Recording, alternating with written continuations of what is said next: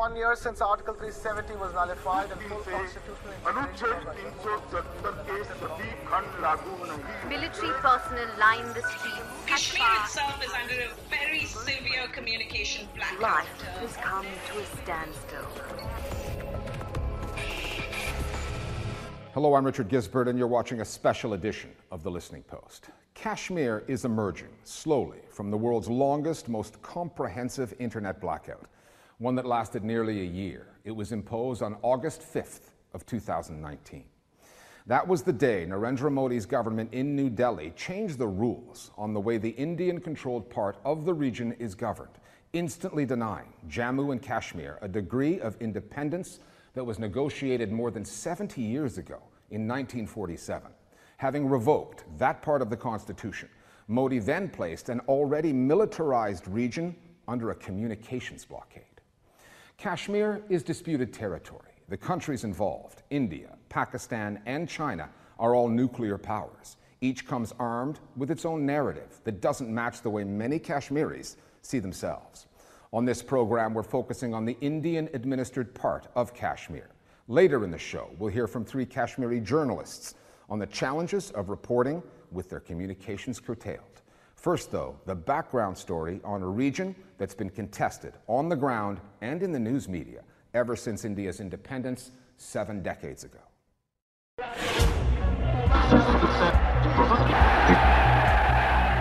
History changes.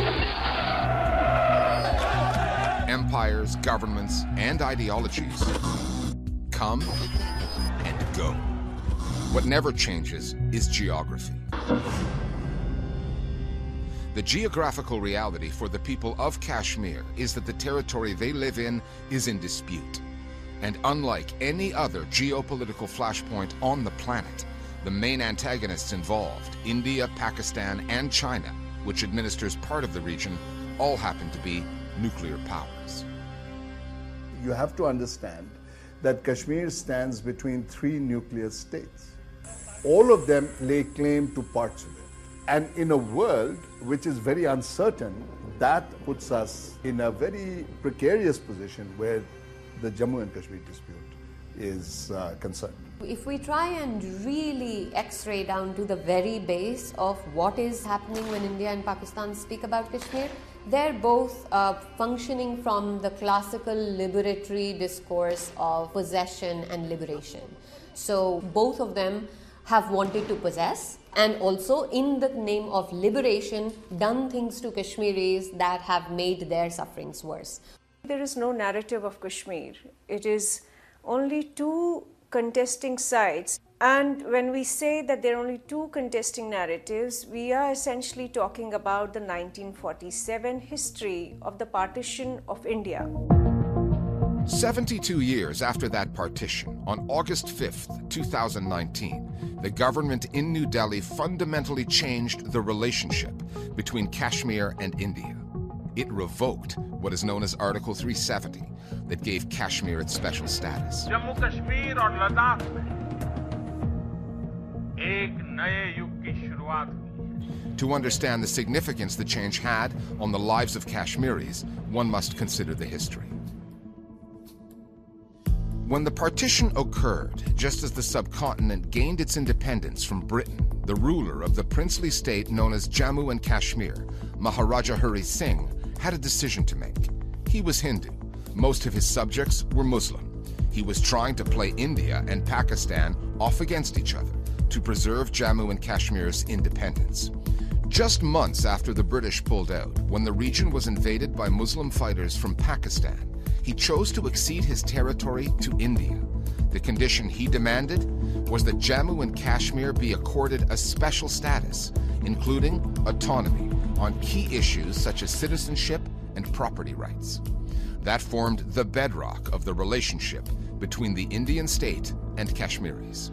In Jammu and Kashmir, there are so many versions of history depending on where you begin. Do you begin history hundreds of years ago? Do you begin history in 1947 where the Hindu king decided to sign the letter of accession towards India and not to Pakistan? Do you begin history when the first Prime Minister Jawaharlal Nehru, went to the United Nations and said this is an international dispute now.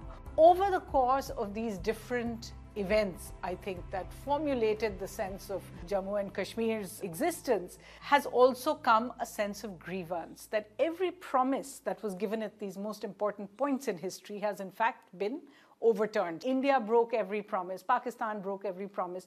These ridges in history are essentially defined in Kashmiri narratives by that.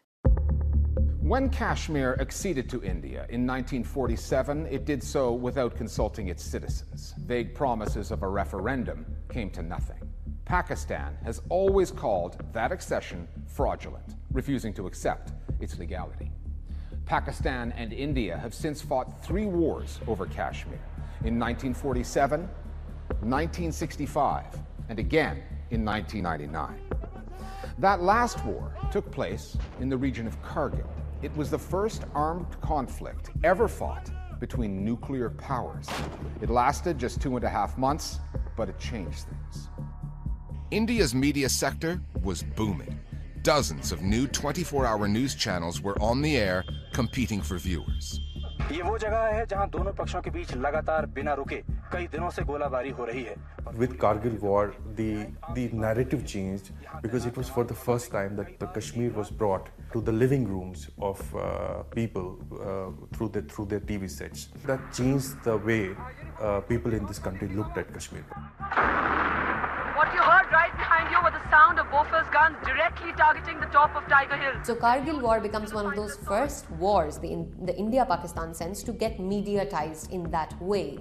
And we still see the legacy of some of that. You know, last year, in the aftermath of the Pulwama attacks, when there were fears of India-Pakistan war, the hyper-nationalism that you saw in the TV studios, journalists in combat fatigues and speaking in very aggressive terms about confronting the enemy, that sort of thing is the legacy of that moment. One chapter of Kashmir's history that for years went underreported began a decade before the Kargil War. The mass, forced exodus of the region's Hindu minority, the Kashmiri Pandits, starting in 1990. Separatist movements, some prone to violence, many backed by Pakistan, were on the rise, attacking Indian forces and Kashmiri Pandits. Pundits still speak of the threats they heard from mosques, delivered over loudspeakers. On January 4th, 1990, a Kashmiri newspaper published a press release from an Islamic militant group, the Hizbul Mujahideen, advising pundits to leave. Panic set in. Within 2 years of the 75,000 pundit families in Kashmir, more than 70,000 fled. Today, 3 decades later, only about 800 such families remain. What happened afterwards is more tragic than the exile itself. The story of Kashmiri Pandits was relegated to the margins because for the media, here was a set of people, Kashmiri Muslims, who were brutalized by the Indian state. But at the same time, they forgot the fact that the same set of people had brutalized another set of people who happened to be Kashmiri Pandits in this case. Over the years, the displacement of Kashmiri Pandits has grown into a potent issue for Hindu nationalists, who now get a disproportionate amount of airtime on Indian news channels and use the Pandit issue to justify the government's policies on Jammu and Kashmir. I don't know that it's the official stance of the government of India that, whatever we do to Kashmiri Muslims is legitimized because of what has happened to Kashmiri Pandits. Pandits who were hounded out of their homes and faced persecution, but the likes of Muftis and Abdullahs want to pander to separatists. But certainly I've witnessed, so-called debates on television where Kashmiri Pandits prefer this as an argument for sort of legitimizing revenge in a way. For God's sake, do not use our story as a military weapon. One story of pain does not have to exist at the cost of another stories. Both these stories of pain have a right to coexist. If you look at the visuals that were beamed on Indian TV channels on the afternoon of August 5 when the Article 370 was abrogated, a few Kashmiri Pandits here and there distributing sweets, etc. They have a right to do that because as Kashmiris they have a stake in the Kashmir story. But that does not mean that they are happy that Kashmiris back home are facing an unprecedented situation. So that perpetuates a discourse of competing victimhoods where the memories and histories of two different communities are always pitted against each other, and it doesn't result in justice for anyone, but it's quite useful for political profit for an ethno-nationalist communal party that is taking the nation quite clearly now, with every passing day we see, on a proto-fascist trajectory. That is the political reality that is India under the BJP, the inescapable context of the Kashmir issue today. In August of 2019, when the Modi government unilaterally eliminated Kashmir's autonomy, it had to alter the constitution to do it. It revoked what is known as Article 370, that gave Kashmir its special status. Narendra Modi was making good on an election promise. The legislation was rushed through parliament, troops poured into the region, elected leaders in Kashmir were placed under house arrest, and communications were cut off. For the most part, they still are. It doesn't matter whether it's been the Congress or the Bharatiya Janata Party at the helm of the power, Kashmir remains an emotive issue. What has happened in the context of the abrogation of Article 370 on August 5 is that a Rubicon has been crossed. An entire political party, which is the BJP, came into existence over this issue alone. Their existence is founded in the idea that India has to be one nation, one flag, one constitution. And Jammu and Kashmir had a separate constitution, separate flag, and separate law. Therefore, it was historic from that perspective. Now, Jammu and Kashmir is completely integrated with the rest of the states and union territories in the Union of India. The kind of sweeping measures the government took, whether it came to stopping the internet arrests of all the top leadership, the complete shutdown of the political process inside Jammu and Kashmir, the government in Delhi was no longer going to make any kind of adjustment, if you like, for what was originally a special state. The Modi government justifies the communications lockdown as the most effective way to disrupt the operations of extremist groups it calls terrorists. New Delhi has frequently used fighting extremism as a basis for blockades. From 2012 to 2018, the internet was shut down 125 times in Jammu and Kashmir. Those blockages would typically end in a day or two. This one has lasted more than a year. The internet has gone from being completely blacked out for the first 5 months to moving in slow motion since, with 2G speeds that seem to take forever. Having relied on constitutional lawyers to rewrite the law of the land, men in uniform to patrol the streets of Kashmir, IT experts to carefully limit communications there, Why did it take us 72 years? and Indian news channels to spread the message in the rest of the country, the BJP has both shaped this debate and limited it severely. In the weeks that followed the August 5th decision, I think it is safe to say that no television channel actually challenged the government's version. There is an overwhelming, unbelievable sense of true pride at the fact that in our lifetimes, before our very eyes, the integration of Jammu and Kashmir has actually happened. In fact, most of them not only endorsed it, the visuals they showed, the debates they held, seemed to indicate that nobody wanted to challenge the government's decision. If there were to be a 1 hour, just a 1 hour program on an Indian super mainstream channel at prime time that actually lays just the bare facts of Kashmir's history, political dispute, just even the bare facts, even something as tiny as a drop in the ocean as that would make a significant impact. And they do not know because it's not on their TV, it's not in their papers. You just kind of keep on with that sanctioned ignorance, enforced silence, and perpetuate your own narrative. The Kashmiri narrative is very stark, and that is, listen, we just want to be left alone to live as we would like to live. And that we were told at one point that we would be asked as to what we would like for our future. Both those things have not happened. That is the Kashmiri narrative, which has been ignored completely. When you say that there is no Kashmiri narrative, are you not lying? Are you not hoodwinking people? Because in the last 30 years, you've been saying that Kashmiris want independence. How did this point of view become so mainstream if you were not given the space to speak what you wanted? But the truth is that he alone is not a Kashmiri. There are Kashmiri Pandits, there are Kashmiri Sikhs, there are Kashmiri Muslims who swear by India. Are they not Kashmiris? Am I not a Kashmiri? The current state of Kashmir is critical because India itself is redefining itself. Whether it is going to be a secular democracy or whether it is going to be a religious republic or a majoritarian community. And I think the significance of that is that it has huge implications for a territory like Kashmir and, most importantly, the people of Kashmir. Denied their normal means of communication, Kashmiri journalists have had to find new ways to do the job. Consider what they're up against: checkpoints, roadblocks, restrictions on movement. And even if they are able to research stories, get to sources, have information verified, and produce a report, how do they get it out?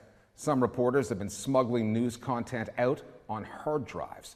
Others are forced to queue up at a state-run media facilitation center to upload stories, knowing that they run the risk of government surveillance. Harassment and intimidation of journalists is far too common. Daring to question the official line can land them in a police interrogation room. The end result is self-censorship, a sanitized local media, ill-equipped to report what this new reality means for citizens there. We've spoken with 3 local journalists on the work that they do to make sure that the Kashmiri narrative isn't completely blacked out. There was already a military lockdown here in Kashmir since August 5th. And then when this corona came, it was like a lockdown within a lockdown. The communication blockade, first of all, it had completely silenced a majority of the population of Jammu and Kashmir. An entire population being pushed behind an iron wall. What the government is trying to do is to tell an entire population that we are in control of your lives. What changed after August 5 is the level of intimidation. It is for the first time that police has taken over the control of journalism and journalists in Kashmir, and they ensure that no journalist moves from the government narrative and no journalist tries to do inconvenient journalism.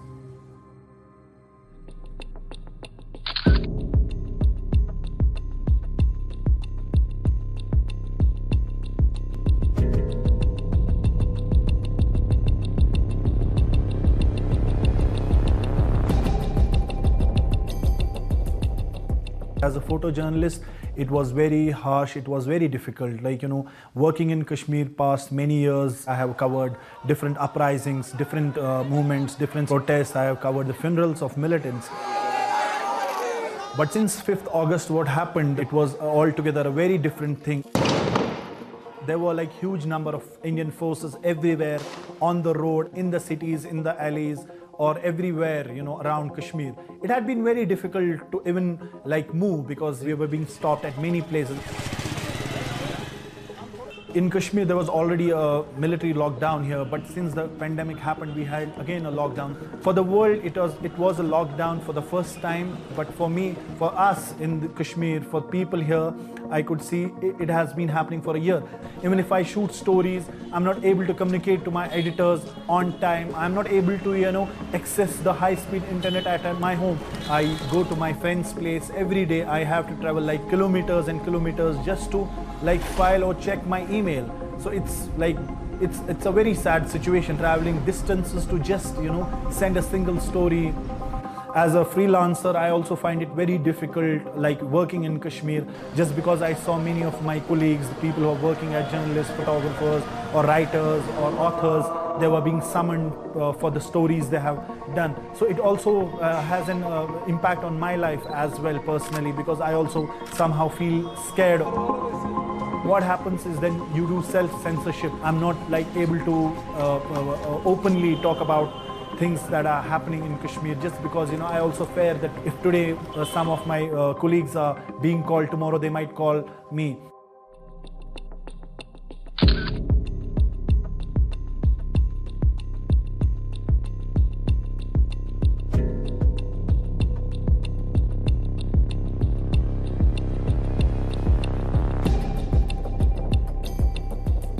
I think it was peak of COVID. It was April 19th, Sunday. So I received a call from cyber police that I'm required in their office. First, I was asked to sit in the cyber police. Then I was taken to cargo, which is meant for hardcore militants. So it was there I was questioned. So one can understand the kind of intimidation you get at a place which is meant for hardcore militants. I was asked by the cyber police regarding a story which was published about a family which claimed that they are being allowed to collect the body of a suspected militant who they claimed may have been their son. I based my report on the interviews which I had of the families, but the administration said they never allowed the families to collect the bodies. So there lied the dispute. The fact remained that I did try to get in touch with the Deputy Commissioner on many platforms, but he did not reply. I don't think it was about the story. They were really unhappy with the kind of journalism I have been doing since August 5. Not just me, other colleagues also. Anyone who has done inconvenient journalism, the state has ensured they are either summoned or there's an indirect intimidation delivered to them. A reputed author was booked under UAPA, an act which is usually slapped against hardcore militants.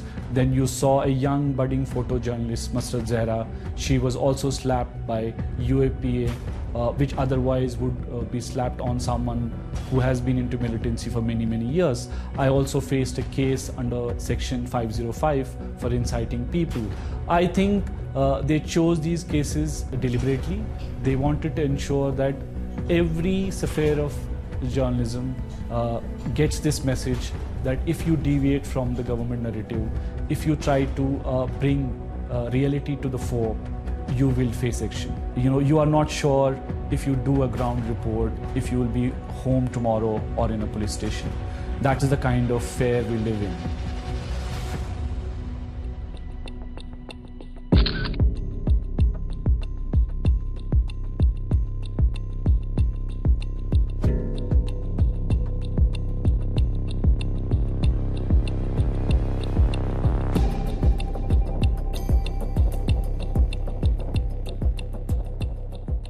As a journalist, I think I'm equally worried because of the impact of what has happened on the future of media. The media is unable to perform in the way it should be performing. Kashmir has been through one of the most turbulent periods ever, and still we haven't heard enough stories. The blockade itself is a way of intimidating the journalists, because when you take away today's technology, internet, telephones, these are not privileges. These are vital tools that are used by journalists these days. And to take away their tools itself is intimidating, and it instills a sense of fear in their minds itself. Of course, it's not that the entire media has been silenced. There are people who are doing their work very bravely, very courageously. But what is disturbing is that it is the local media which is being squeezed more, which is being controlled more. And this is something that is being consciously done by the government, whether it is by arm twisting them, whether it is by stopping their advertisements. And this is consciously being done because local media becomes a vital tool, provides a vital platform for the local people, empowering them and providing them voice, giving them platform, giving their issues and problems platform. And Kashmir Times has always tried to perform this kind of a job. To be frank, I think Kashmir Times' ability has been hampered even before August 5th. This process was in the making for many, many years. I'm not sure whether we can continue the way we are continuing. I'm not even sure whether I can manage to keep alive the institution which is 65 years old. But what keeps me going is that whole motto behind the organization to uphold the values and the ethics of journalism, to become a voice of the voiceless, to fight for liberal democracy. I mean, at the end of the day, you only have two choices. One is you completely surrender. The other is you fight back. So I choose the latter.